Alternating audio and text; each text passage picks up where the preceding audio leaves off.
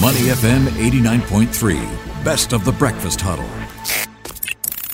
Mind Your Business on Money FM 89.3 is brought to you by Xero. Try Xero free for 30 days by visiting xero.com. Terms apply. Xero, beautiful business. Mind your business with the breakfast huddle, only on Money FM 89.3. Money FM 89.3. Good morning. It's the Breakfast Huddle. Elliot Danker and Bharati Jagdish with you. Time now for Mind Your Business. And we're going to try and turn back the clock, Bharati.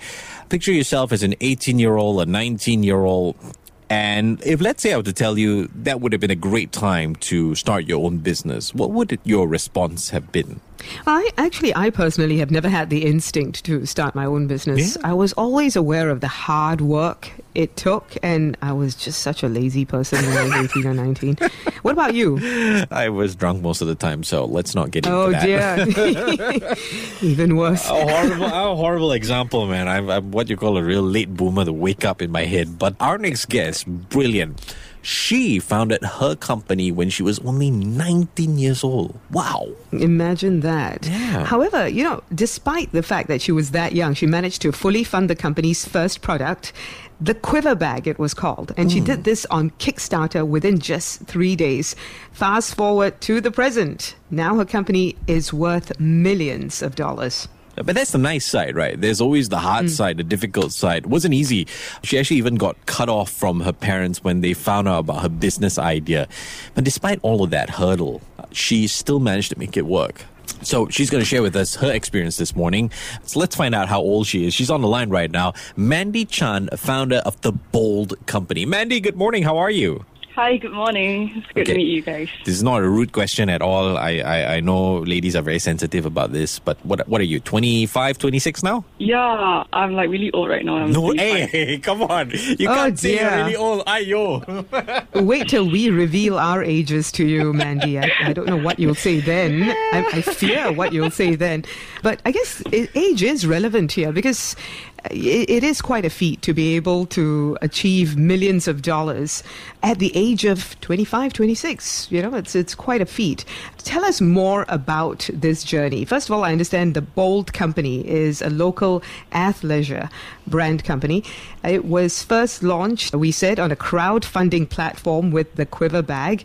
So what exactly gave you the instinct to do this and to actually then take action to make it all happen?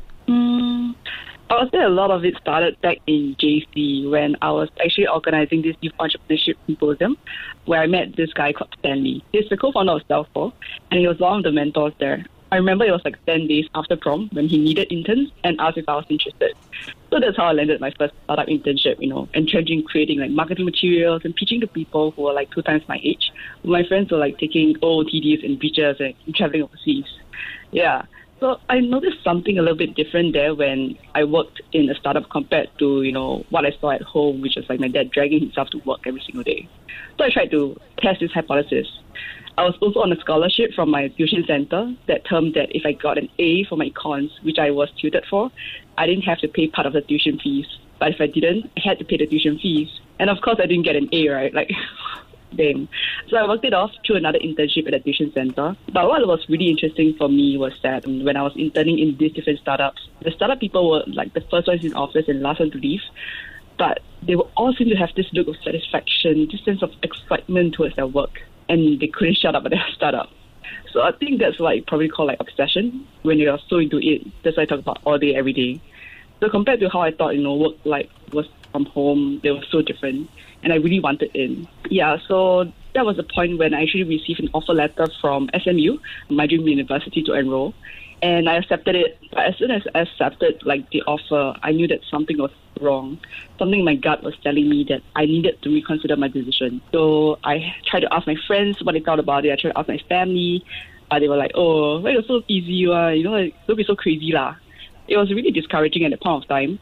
And I really wanted to, just go with the flow. But then, eventually it was thinking that, what's the worst thing that can happen? Honestly, it would just be a year, right? And I'll lose my life savings, which was probably $1,000 at that point of time.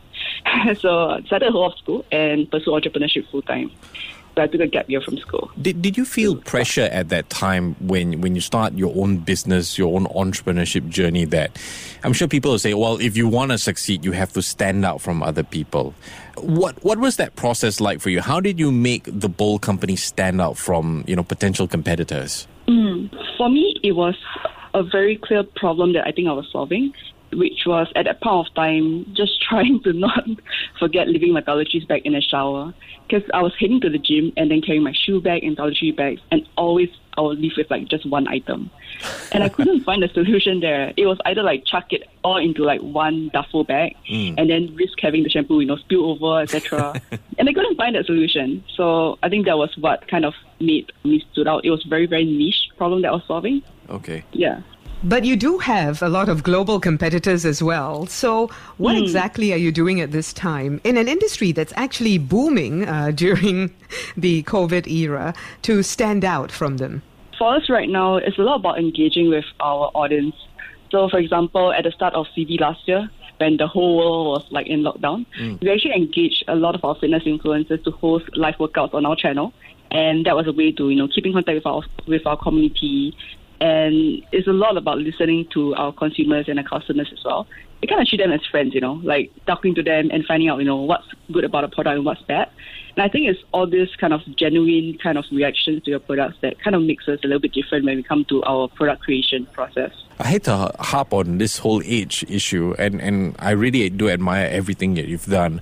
I'm curious about the challenges that come with starting a company at a young age. I mean, I know you did a lot of market research, you even traveled to China. You even had this issue where I guess your parents were not very happy and they kind of cut you off in that sense.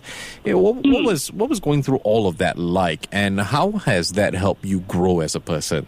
I think the most memorable incident would be when I traveled to China and age became a problem when I went to the factory door and, initially they had this, welcome Singapore, and this Singapore flag, all that. And when I reached the place, they were like, so where's your boss? And I was just like me? Hello, I was the one talking to you. And they were like, what? So after that, I think they removed the welcome Singapore. They questioned me about my business plan. Because they thought that I was just fooling around and wasting their time. Oh, no. Yeah. And they actually rejected me from producing. So they gave me really exorbitant prices. Yeah. To discourage you? Yeah. I guess maybe they were more traditional. They were actually producing luggages for Samsonite at that point of time. So they kept talking about how, their clients were so high-end and all that, and they don't really entertain small fish or fry like me. Oh, yeah. So I'm sure it wasn't just age, right? It was gender as well that played a part, wouldn't you say, in that sort of treatment? I would also think so, because I think they're not used to seeing a young female knocking on their doors at 19, when I was still pretty much look like an intern, right? Yeah. So how did you steel yourself to overcome this and to really overpower all the naysayers in order to get their attention and get what you needed? Firstly, it was dressing differently. Because I knew it's the Chinese manufacturers that they like big numbers. So it's you have to kind of say a little bit, we're going to produce 10,000 units, but we just want to sample first. So you kind of need to impress them with big numbers. You need to dress differently. You're really dressed for business and all that. You can't just go in t-shirt and jeans, which is kind of what I did. Yeah, because I thought they don't really care. And I think eventually it's finding somebody who believes in you. Yeah, because I think after searching for over 10 factories, we managed to find one factory who took a chance on us and produced our first batch of bags. But of course, we had to make the full payment and everything. But yeah, they were willing to give us a smaller quantity than required.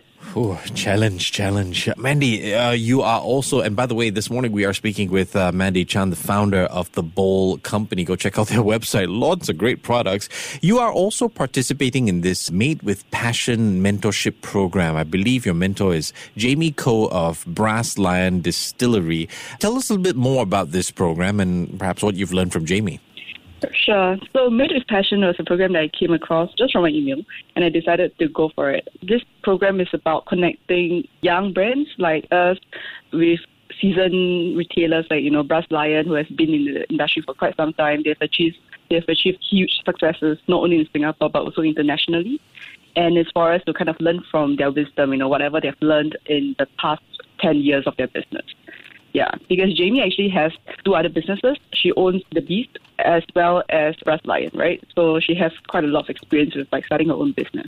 So this mentorship program was like super, super interesting because I think it just allows you to kind of access a more vulnerable part of an entrepreneur that they don't usually share, on screen. They tell you about the struggles when you're face to face with them, when no one's recording, the behind the doors about negotiations that went bad, how to handle them, partner issues, etc. So I think those are like some of the really, really important things I learned from her that was only achieved through the mentorship program. Nice. It always helps to have a good and strong mentor, a sounding board, so to speak.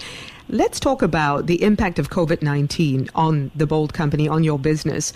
I'm sure there were some supply chain issues, at least, that you had to grapple with. Tell us about the extent of these problems and how you overcame them. I understand that there were some key tech solutions and services that you used to overcome all of these challenges. Yeah, so I guess when it happened last year, I was like, oh God, it was my first recession. I didn't know what to do, right?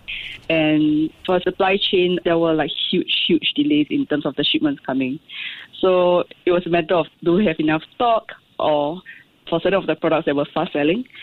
And it was having to navigate through a lot of paperwork.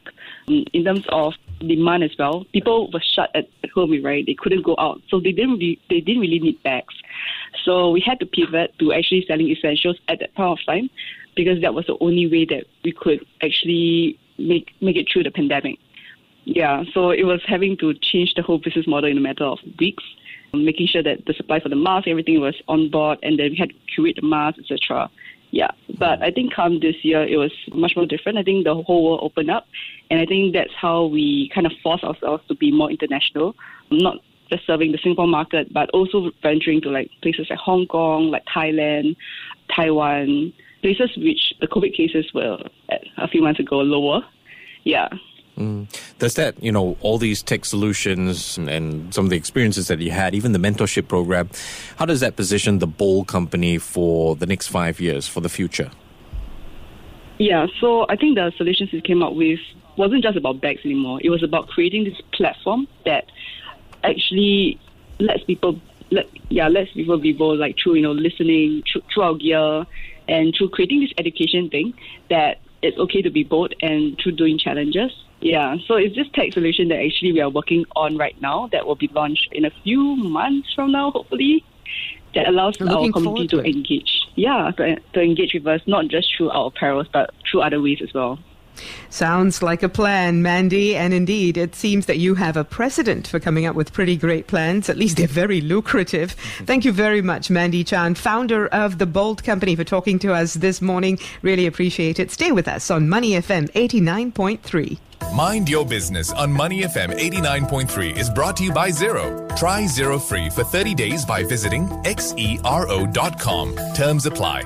Xero, beautiful business. To listen to more great interviews, download our podcasts at moneyfm893.sg or download our audio app. That's AWEDIO.